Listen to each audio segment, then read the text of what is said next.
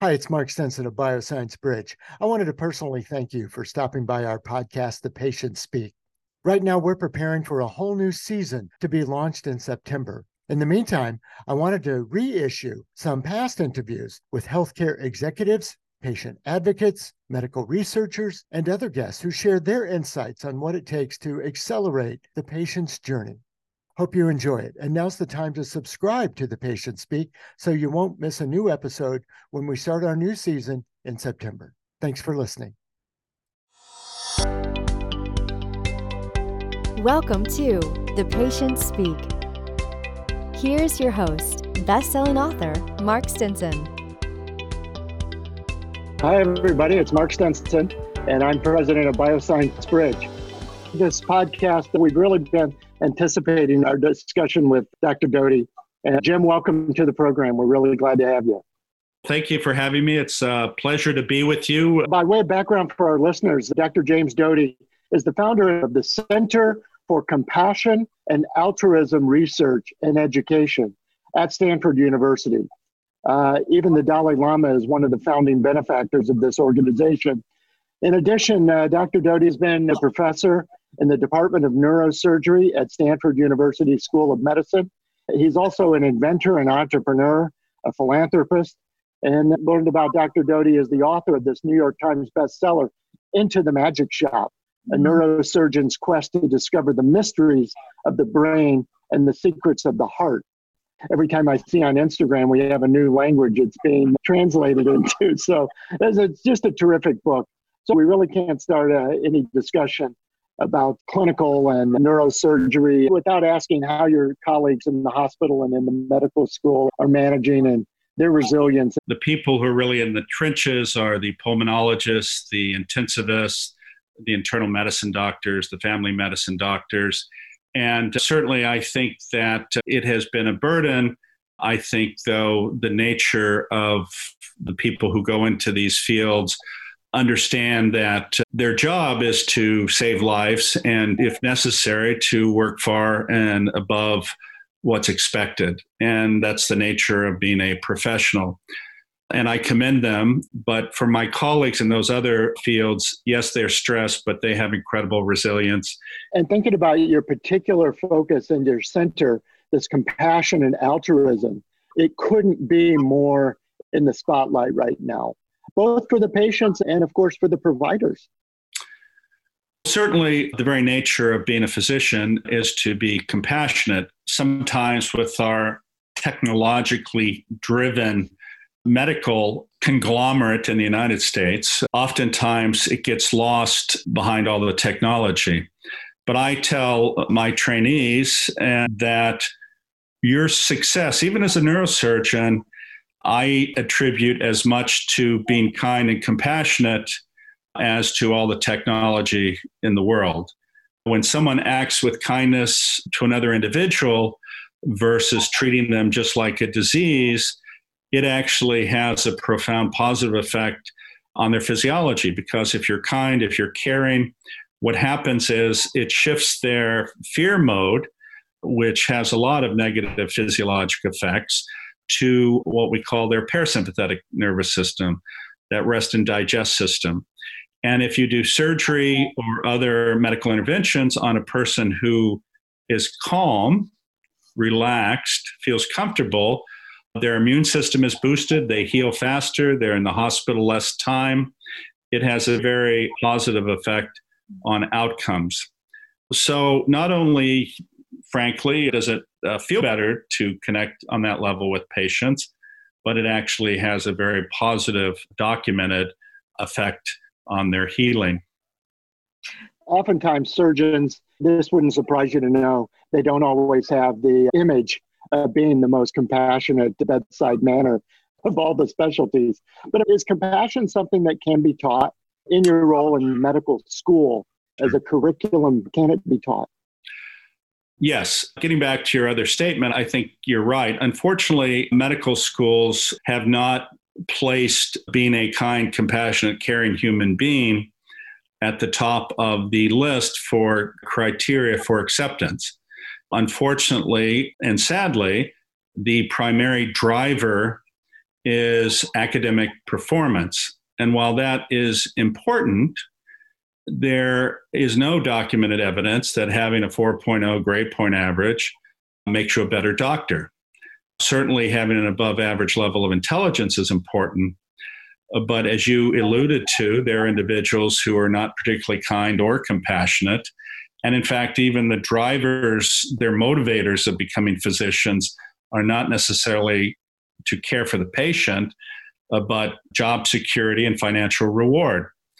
And I think that's a challenge, but I think now with all the evidence we see that a number of medical schools are including that aspect. The other thing you have to remember oftentimes too is the nature of being a surgeon results in a lot of stress and seeing horrible tragedy.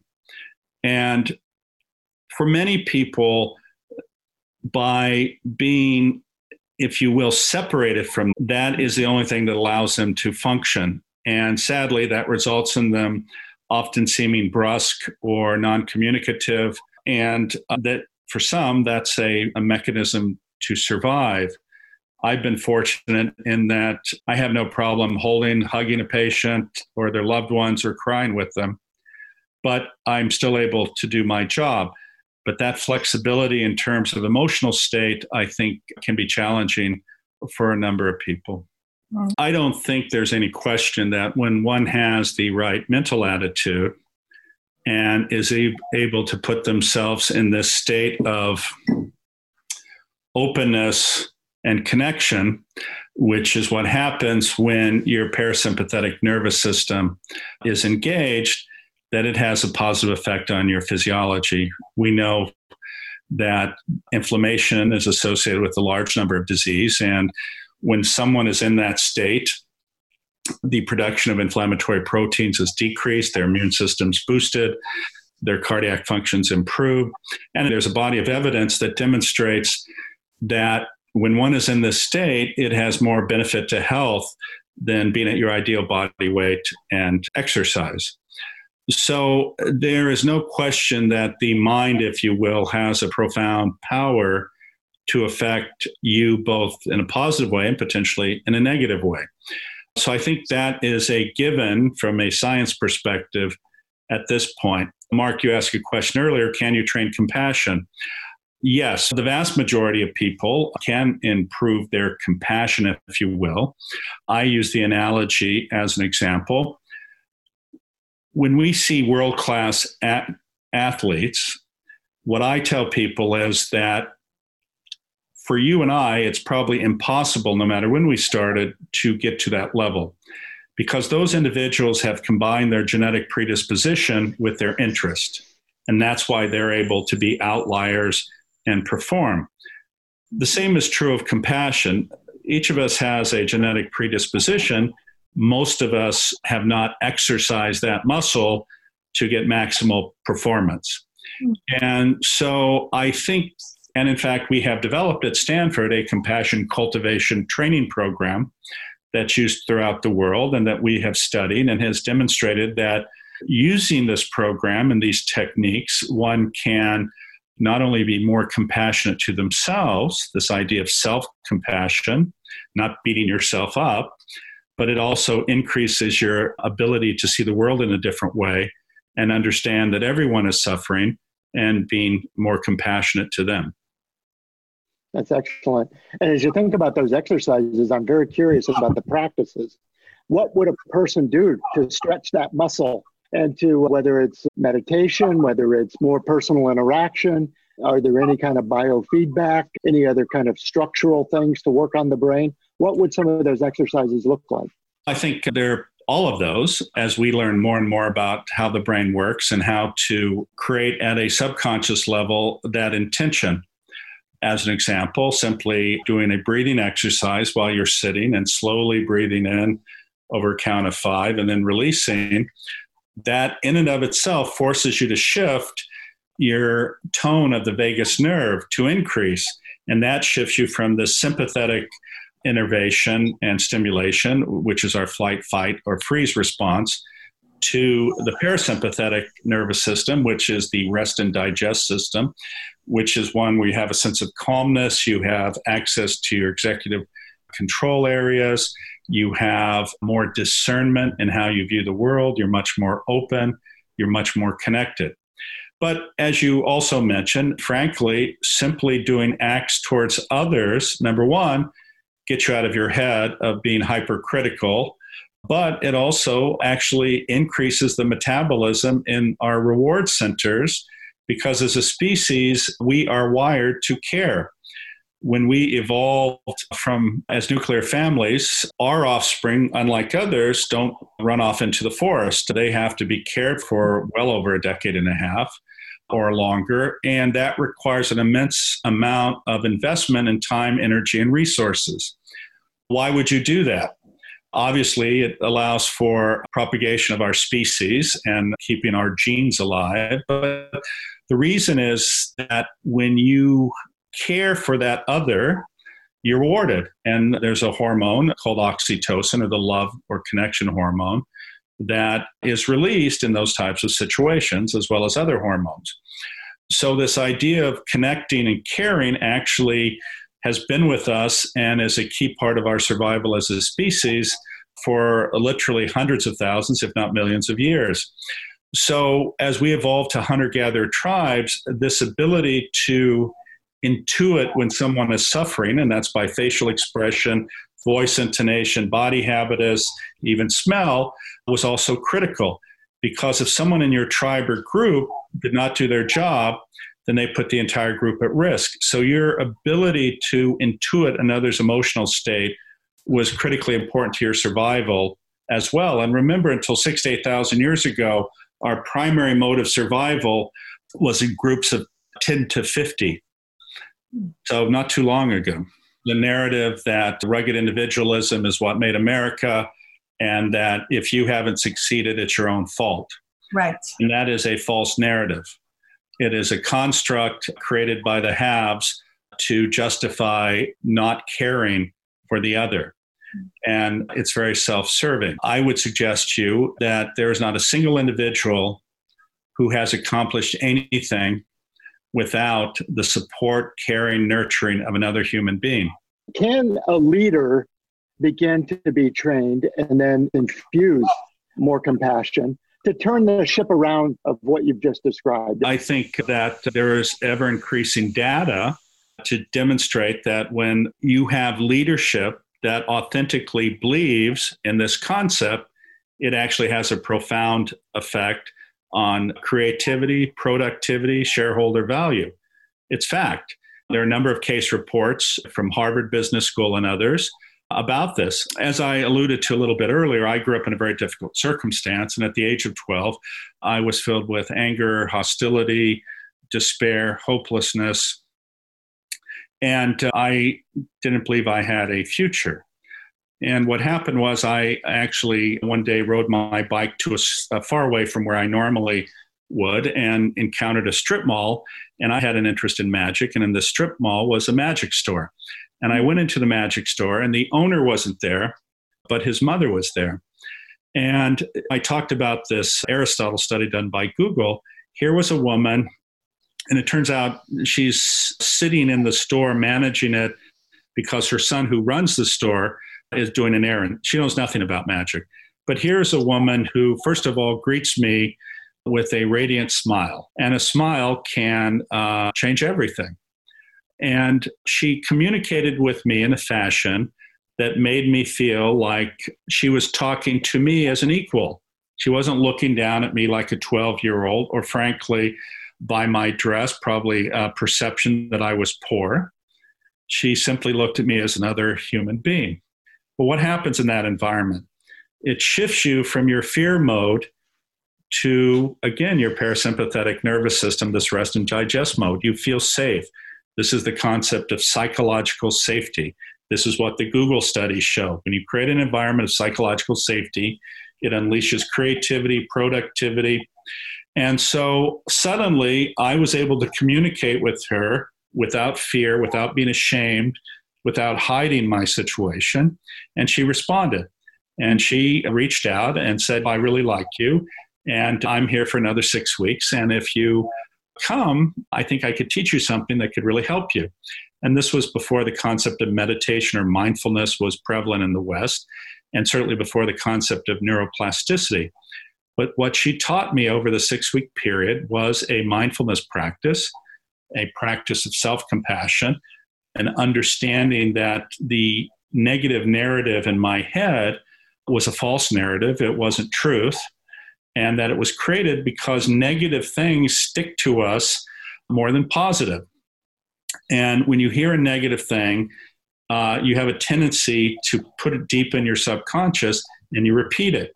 And so she taught me how to change my narrative from I'm not good enough, I'm not smart enough, I have no future, to one of positivity and saying that I deserve love, I deserve to be cared for, I deserve success. And once that started happening, I also realized that how I interacted with the world was based on fear and anger. And when I was able to change my own narrative, then I saw the world in a different way. And what I tell people is, and we talked about how we're able to intuit others' emotional states, when I changed how I viewed the world, changed how it viewed me. And also I was able, and she taught me a concept of manifestation of one's intention. And this is putting your intention in your subconscious, and that allows you to position yourself where you can respond to things that are going on in your environment, which you may not have normally attuned yourself to. And so that series of lessons had a profound effect on me. It allowed me to believe I could go to college. It set up the situation where I was able to attend college, able to believe that I could apply to medical school and become a physician. Obviously, I became a neurosurgeon, which of course is a highly competitive field. I became a professor at Stanford, at one of the major universities, of course, and then I became a successful entrepreneur, being CEO of a company that went public for $1.2 billion. And then, of course, created the center with the Dalai Lama as a primary benefactor. And also, as you were kind enough to mention, this book that I wrote called Into the Magic Shop, a New York Times bestseller, actually now in 41 languages. So I've been very blessed, but the blessing is actually a manifestation of an understanding that within each of us, we have extraordinary power that we just don't recognize within ourselves. And oftentimes we'll give that power away to this false narrative about us not being good enough, or saying, if only this could have been the case, everything would have been okay. And when you release this power within yourself, you can do anything, whether it's my story, but everyone has this within themselves. And to change that narrative, one can do it by simply going through a mindfulness practice, by practicing self-compassion. Because when you practice self-compassion, I tell people, it's like suddenly you're starting to wipe clean a window that was opaque and you couldn't see with clarity. Once you're kind to yourself, you start seeing the world a different way. And you understand everyone is suffering. Everyone has a story. And everyone deserves to be heard.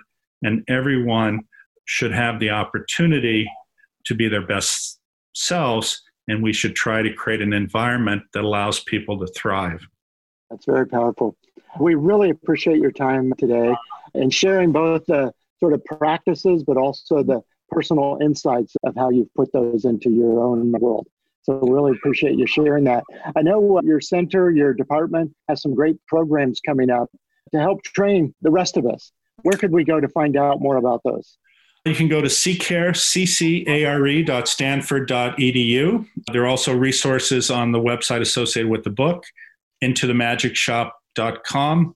And you can also find information at jamesrdotymd.com. So a plethora of things. And there are a number of podcasts out there also, in addition to this one, which I talk about different things: fear versus love, power of compassion to change lives, and a whole variety. Just terrific. We can't thank you enough. And this idea that your potential is inside you, you need the right environment, and the fact that we have leaders really working on this, it's gratifying to know that we could change the world by changing one leader at a time. Yeah. And the thing is, each of us has the opportunity every day to make one person's life better. Great call to action. Our guest has been Dr. James Doty, founder of the Center of Compassion, Altruism Research and Education at Stanford University. He's also the author of the New York Times bestseller, Into the Magic Shop, a neurosurgeon's quest to discover the mysteries of the brain and the secrets of the heart. Thanks again for being with us. We really appreciate it. Thanks for listening to The Patient Speak, Healthcare Innovations Accelerating the Patient Journey with Mark Stinson. You can listen to our show on any of your favorite podcast apps. Subscribe now so you won't miss an episode of The Patients Speak. This podcast is produced by BSB Media. We also host another show you might enjoy, Unlocking Your World of Creativity. It's a top-rated podcast featuring interviews with creators around the world. We help you gain the confidence and connections to launch your creative work out into the world. Look for Unlocking Your World of Creativity on your favorite podcast app.